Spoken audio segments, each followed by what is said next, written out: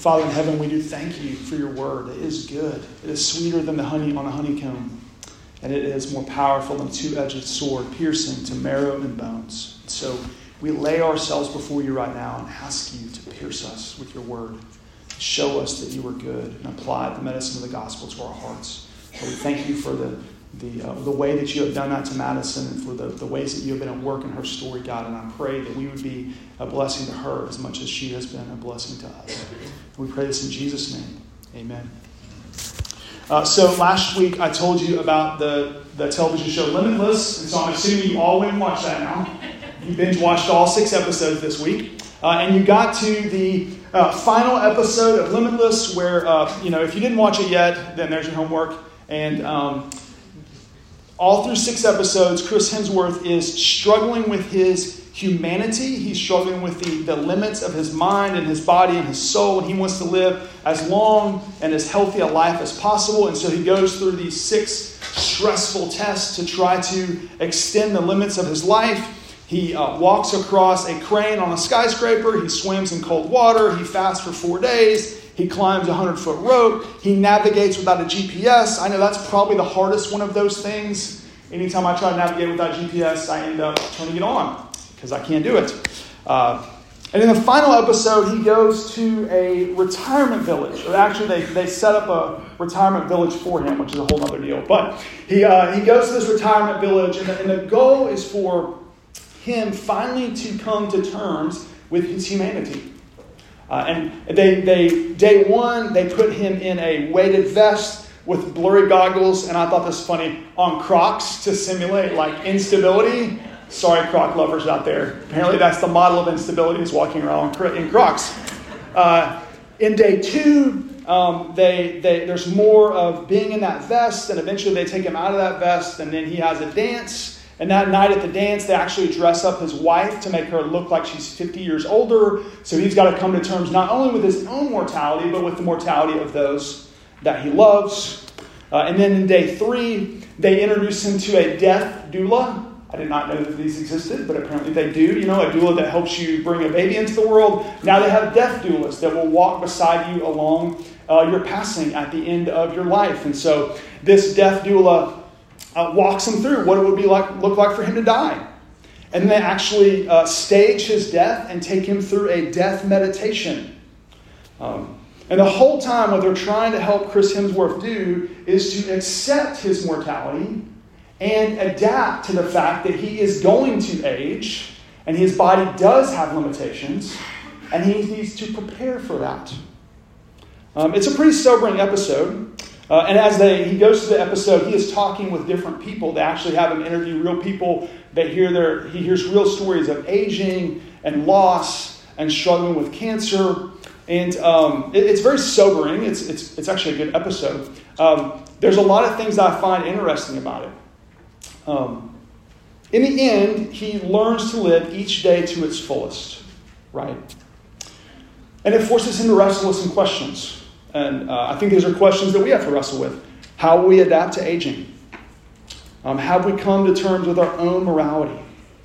Have we accepted that those that we love around us are going to pass away at some point and that we will pass away? How will we make each day count? Have you wrestled with those questions? I think many of us probably have. I thought this episode was fascinating because in Limitless, they really try to do it from totally a secular perspective. Like there's no mention of God. There's no mention of religion other than him learning Tai Chi at some point, but it's not really about religion. There's no mention of spirituality or religion or God or anything. Yet, when it comes to the end of after they fake his death and he's sort of processing what it would be like to die, they said, what did it feel like? And he says, well, it felt like I was drifting away into whatever is next. And so you're kind of like, well, what's next? Right? And I think it shows on the one hand how modern people, we want to, modern secular culture, how we want to accept death and acknowledge and adapt to it. But at the same time, we don't want to wrestle with the question of what's on the other side of death. And are we prepared for what is on the other side of it? And so, ironically, I think Limitless shows the limitations of a secular worldview when it comes to handling these deeper questions of life. But when we come to the Bible, especially Psalm 90, which we're going to look at this morning, the Bible does address those questions. It does address those deep struggles that we have with our own life, with our own mortality, with our own fragility, right? And what the Bible gives us is not just a list of things that we can do to help us accept our mortality, to adapt to aging, but the Bible gives us something much greater. The Bible gives us an eternal God who can give us eternal life. It gives us an eternal God who can give us eternal life. And that eternal life is manifested in giving us an eternal home, eternal wisdom, and eternal hope. And that's what we're going to look at this morning from Psalm 90. You're going to see that knowing God gives us an eternal home, an eternal wisdom, and an eternal hope. This morning, this is going to be a pretty heavy sermon. Psalm 90 is a pretty heavy passage. But there will be a lighthearted story about a young lady counting her jewelry in the middle of it. So, kids, you can look forward to that. The first thing we see in this passage is that knowing God gives us an eternal home. You see that in verses 1 and 2. It says, Lord, you have been our dwelling place in all generations. Right? So, basically, from the time that Adam and Eve left the garden, from the time that God kicked them out, man has been wandering across the face of the earth looking for a home. And whenever God began to redeem a people and he made a relationship with this man named Abraham, Abraham was wandering homeless. And then God made him these great promises. He said, I'm going to be your great God. I'm going to make you a great people. I'm going to give you a great home. Right? And Abraham's like, yes, we're going to have a home again. And then they kept wandering, and they kept wandering. And Abraham wandered, and Isaac wandered, and Jacob wandered. And then Jacob's son Joseph was sold into slavery, and he wandered into Egypt. And eventually there was a famine in their land, and all of God's people had to go to Egypt. And there in Egypt, they lived for like 400 years under the oppression of these pharaohs, all with this promise that they were going to get to go home. And then God raised up this man named Moses, and Moses saved them from Egypt in this thing we call the Exodus. And then they get out of Egypt, and they're supposed to go to the promised land. And what happens? They end up wandering around in the desert for 40 years. Homeless. A home is a source of protection and comfort and safety and security. We need a home because we're fragile people. We need a place to live. They're homeless. But Moses reminds them that God has been their dwelling place. He has been their home through all generations, from beginning to end of where they're at here, right?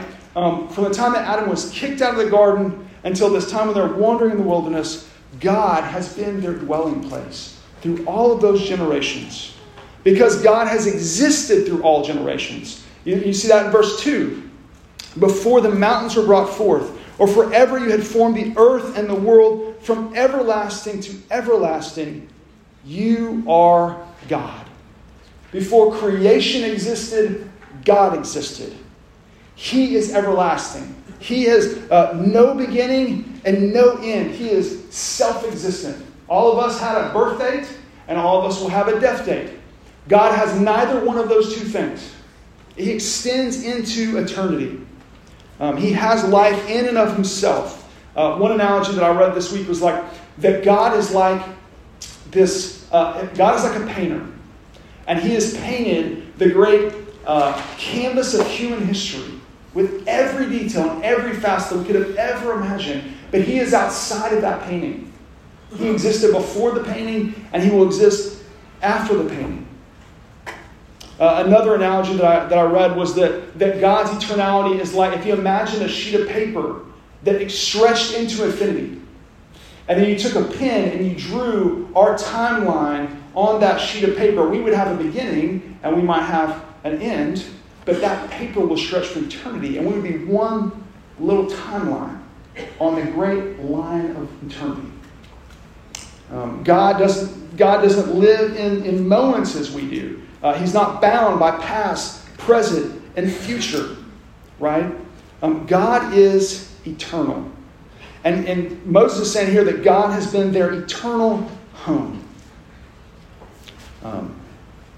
Like us, they were fragile people that needed a place of hope and security and comfort and protection. And even though they'd been wandering, God was that home for them. Now, many of us here, we're probably not born in Tulsa, Oklahoma. And we are maybe not going to live in Tulsa, Oklahoma our entire lives. In some ways, maybe we have felt like we're wandering. Maybe we felt like we're homeless. Maybe we feel like we're still trying to establish a place of comfort and protection and safety and security. I know I feel that way a little bit. I grew up in Coweta, Oklahoma, where we had a family farm in the Choska River bottoms between Coweta and Redbird and Porter and Haskell. You don't know any of that, but it's okay. And for over 100 years, my family lived in that area and farmed that land. And now I've moved away, and my dad's moved away. Our families moved. But throughout all those generations, throughout my kids' generation, they're going to move. They've moved 3 or 4 times already. God can still be our dwelling place, no matter where we go as a family. God can still be your dwelling place, no matter where you go.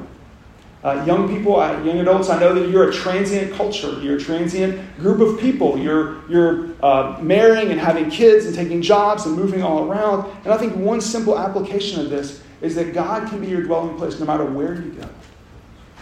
Jesus promises that those who abide in His Word will abide with Him. And that word abiding means to make a home. That God wants to make a home with you and in you. And the Holy Spirit abides in us.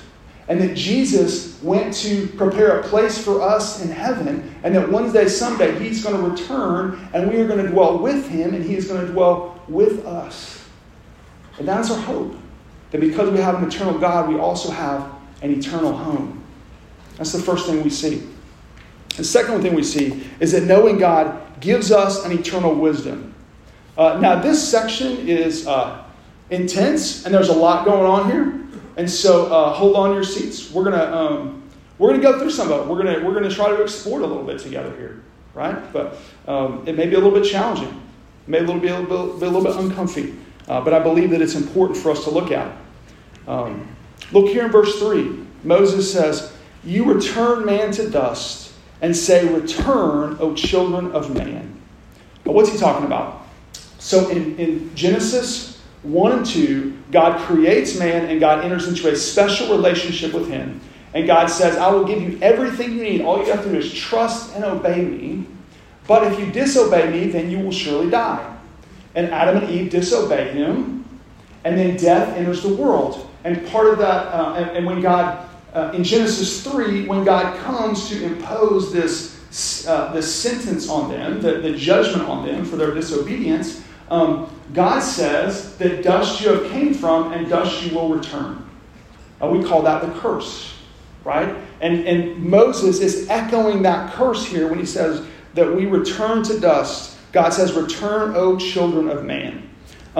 This curse, that is the wrath. When we talk about God's wrath, we're talking about the manifestation of that curse. When you're under God's curse, you experience God's wrath, right? And that's hard for us to wrap our minds around.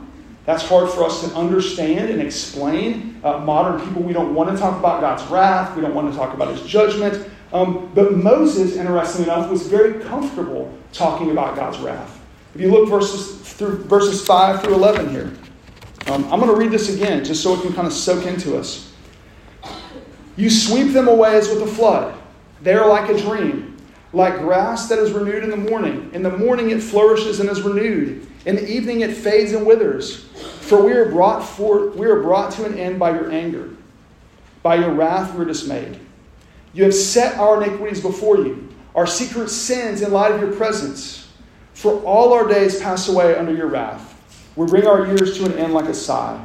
The years of our life are 70, or even by reason of strength 80, yet their span is but toil and trouble.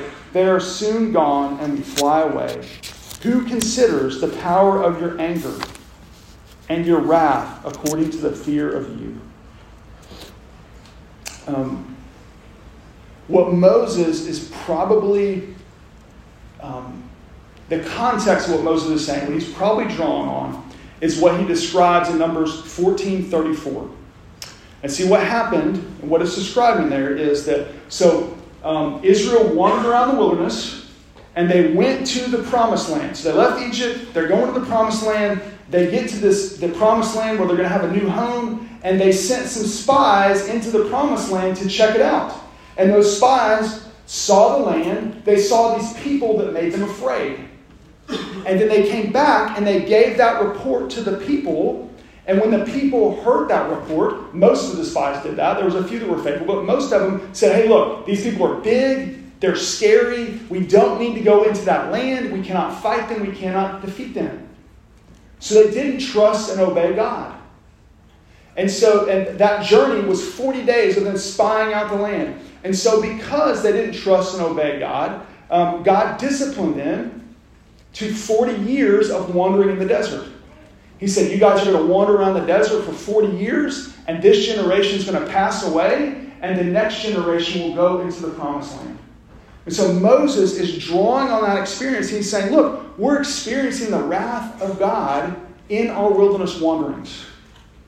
He knows our sins. He knows that we didn't trust and obey him. He knows that we rebelled against him, and now we're suffering this discipline. It was a time of great pain and great suffering. Now, we hear that, and we get really nervous about God's wrath. I think a lot of us do. We try to deny it, we try to explain it away, and we try to ignore it. And I think that's partially because we don't want to deal with our own sin. I think that's also partially because in the past the church has misused the wrath of God and abused it. But we don't want to throw the wrath of God out, because the wrath of God and his justice is important for us to understand the gospel. If we don't understand the wrath of God, if we don't understand justice and judgment, then we're going to miss the grace of God. We're going to miss the gospel. We're going to miss experiencing the hope of the gospel. Right? The wrath of God flows from God's infinite, eternal, and unchangeable wisdom, power, holiness, justice, goodness, and truth that we've been reciting each week. It's interesting, the Puritans, who were probably most known for their doctrine on wrath, did not put the wrath of God in the description of God. But look at all those other attributes that we recite together each week. It's because the wrath of God flows out from his love. It's because he's loving that he has wrath. It's because he's loving that he has justice. And we know this to be true in a practical sense, right? If you had a judge, let's say you had a judge who was not just, a judge who was not good, a judge who did not render a just verdict, who did not render discipline when it should be. Would you say that that's a good judge? No, you would say a good judge renders a just judgment. Let's say that you, on a parenting situation, right? If you really love your kids, do you institute discipline? Yes. If you really love your kids, do you say no? Do you enforce consequences? Yes. And if you were a parent that didn't do those things, would we call you a good parent? No. I had a friend growing up whose father gave him no rules. And late at night, one night, whenever he was open and honest, he said, I know that my dad doesn't love me because he never gives me any rules. Now, if we who are evil know that a good judge institutes good discipline, and if we who are evil know that a good father institutes good discipline, then how much more would God be a good God and a loving Father to institute discipline and justice? He is good. His justice and his wrath flow from his goodness. Maybe you're here this morning and you say, I can never believe in a God of wrath. I would ask you, do you then believe in a God of love? If so, then you must believe in a God of wrath. You have to ask yourself this question: how can a loving God allow justice to go unpunished? You can't believe in a God of love who does not also have some element of justice and judgment in him. If he doesn't have that, then he's not a good God, and you shouldn't worship him. But the God of the Bible exists, and he's an infinite, eternal, unchangeable being filled with love and power and wisdom and justice and holiness. And it's because of that he is a good Father and he's a just judge. And we can trust him to do right. Probably the classic text for the wrath of God is the story of Sodom and Gomorrah, where they were sexually immoral in an extreme way, and God's only recourse that he could do was to rain fire down on Sodom and Gomorrah. And when Abraham was talking with God about it, eventually Abraham came to the point where he said, "Will not the judge of all the earth do right?" And I think that's when we have to come with the wrath of God. We have to trust that God is the judge of all the earth and that he will do right. So what does that mean for us? Notice that the wrath of God does not drive Moses away from God, but it actually drives him to God. Right? It actually drives him to wisdom. Right? And that's the application. Notice that he flows. There's all of that. And then Moses says, "So teach us to number our days that we may gain a heart of wisdom." Isn't that interesting? The wrath of God and the justice of God doesn't lead Moses away from God. It leads Moses to God to gain wisdom. So Moses says, number your days. Now, I numbered my days this week. I have been living, as of today, 15,379 days. So there's, Moses, I did it. I numbered my days, right? It could be, Moses could be saying, hey, count your days. And that would be fun. Last week, Frances got a birthday gift with lots of jewelry from her aunt. And she got all the jewelry out and she put it on the floor and she numbered all of her bracelets. And there were 42 bracelets. And she was really excited about numbering all of those bracelets, right? But I think what Moses is calling us to is more than just counting our days, but it's taking an account of our days. Like it's considering them, right? So if I number my days and I only have 15,379 days, then that means, first of all, that I haven't lived that long. Numbering your days is pretty humbling, isn't it? Think about the span of human history. 15,000 days for me is not long. And so there's a lot that I can learn. There's a certain amount of humility I have to take. That God is eternal and I am not. My dad used to say, hey, you may be smarter than me, but I have more wisdom. When you number your days, you find out that is very true. So numbering your days creates some humility. But second thing it does is numbering your days forces us to ask a question: how many days do I have left? Right? The average adult male living in the U.S. has a life expectancy of approximately 73 years. That's 26,000 days. If I live to 73, then I only have 11,000 days left. I've already lived over half my life. And so asking that question then forces me to ask this question: how have I used my time? I'm not going to live forever. Have I made my days count? So if we count our days, we have to ask ourselves, have we made our days count? How have we used our time? My college students used to come to me all the time and say, I'm busy. And I would say, okay, let's see how busy you are. How many hours are in a week? And we'd take that number. And I would say, okay, let's subtract out everything that you have to do, like to survive, like all your commitments. And we'd start subtracting all that out, and we would do the math. And we would subtract the total number of hours in a week versus the total number of hours that were committed. And then we would come up with a number. And they were always surprised by how many hours they actually had left that were unaccounted for. And I would say, now, how are you using those hours? And are these hours good hours? And I think when Moses is telling us to number our days, he's asking us, how are you using the time that you have been given? Are you making your days count? And so I think that is a path of wisdom. We can ask ourselves, are we making our days count? Are we living life not just to the fullest, but to the godliest? And I would say, you know what? Here would be my encouragement to you. That I think one day, someday, Jesus is going to come back and he's going to renew this whole earth and he's going to unite heaven and earth. And I don't know what that's going to look like. I don't know the details of all that. Right? But I know this, that people are going to be around for eternity. And the best way that you can invest your time is by investing it in people. And helping people move wherever they're at in their spiritual journey towards godliness. There's a great quote by C.S. Lewis in The Weight of Glory. It's a fantastic sermon. I highly encourage it.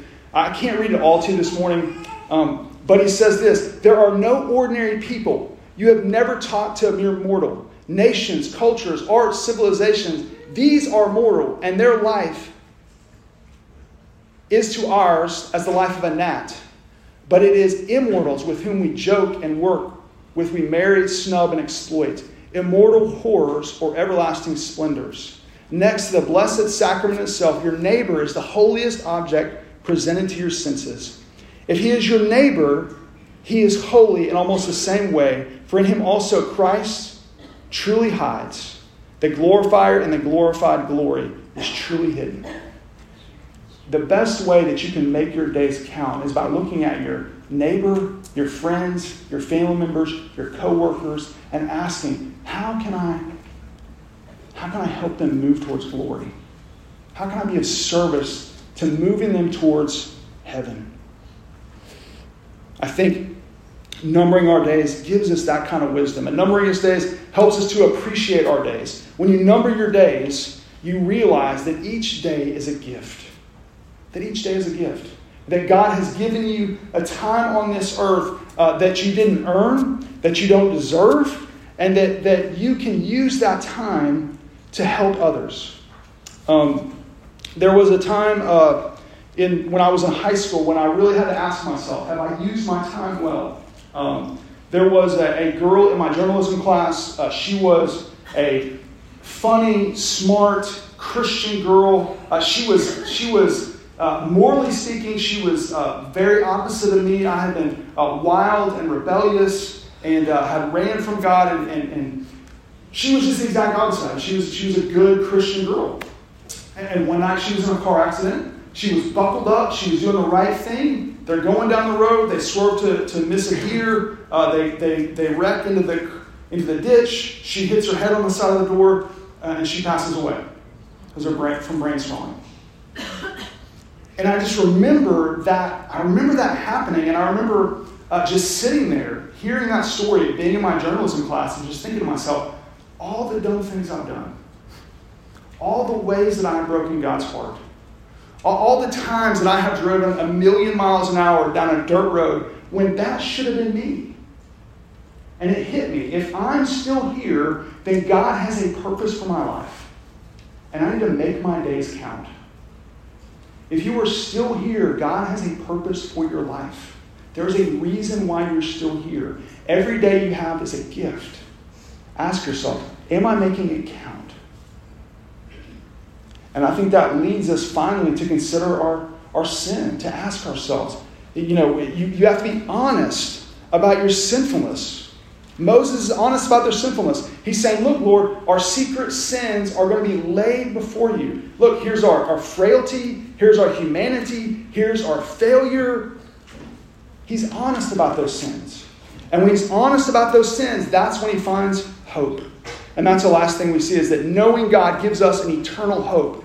Look back at verses 13 to 17. Return, O Lord. How long? Have pity on your servants. Satisfy us in the morning with your steadfast love, that we may rejoice and be glad all of our days. Make us glad for as many days as you have afflicted us, and for as many years as we have seen evil. Moses, the wrath of God doesn't make Moses run from God. He actually turns to God. He says, return, Lord. We need you. We need your presence. Have pity on us. Save us. Rescue us. And then he says, satisfy us in the morning with your steadfast love, that we may rejoice. That steadfast love there is God's hesed love. That is the same love that compelled God to make that covenant promise to Abraham. And to keep that covenant promise to Abraham, to Isaac, to Jacob, to Joseph, to the Israelites, to Moses, and now to this generation wandering in the wilderness. That steadfast love is what the Jesus Storybook Bible calls the never stopping, never giving up, always and forever love. Moses calls on that love. He says, have pity on us, Lord. Forgive us. This is the same God that Moses met in the burning bush. And Moses said, what is your name? And he said, tell him, I am who I am. I am gracious and merciful, slow to anger, and abounding in what? Steadfast love and faithfulness. Moses is calling on that God. And he's saying our only hope for salvation is for you to pity us, for you to remember your promises, and to save us. It is in that hope that God's people lived for thousands of years, for 1,000 years after that. And it is in that hope that they still lived whenever Jesus came to the earth. They were fragile, they were finite, they were failures, and eventually Jesus comes to earth, and John records it in John 8. We read it for the call to worship. He's arguing with the Jews because they don't believe that he is God. And what does Jesus say? Jesus says, I am. Before Abraham was, I am. And they picked up stones to kill him. Why? Because when Jesus said, I am, he was saying that I'm the same God that kicked Adam and Eve out of the garden. I'm the same God that made a covenant with Abraham. I'm the same God that met Moses in the burning bush. I'm the same God that Moses called on in the wilderness. I am the eternal Lord of space, time, and dimension, but I have made myself become finite like you. And I have come to earth to dwell among fragile, finite failures. And if you are willing to come to me and admit your sinfulness, to admit your brokenness, to admit that you have failed, then and then alone can you receive salvation. Then and then alone can you receive forgiveness. And Jesus, you see in his entire life, he is walking amongst failures, and he is redeeming failures like Zacchaeus, a failed tax collector.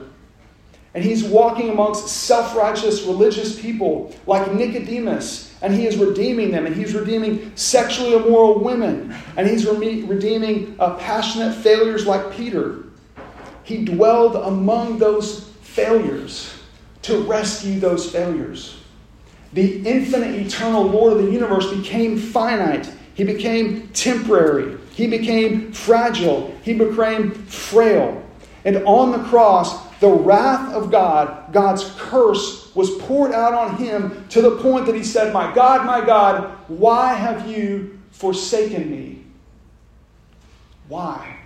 So that we experience the wrath of God. We can find forgiveness in Jesus.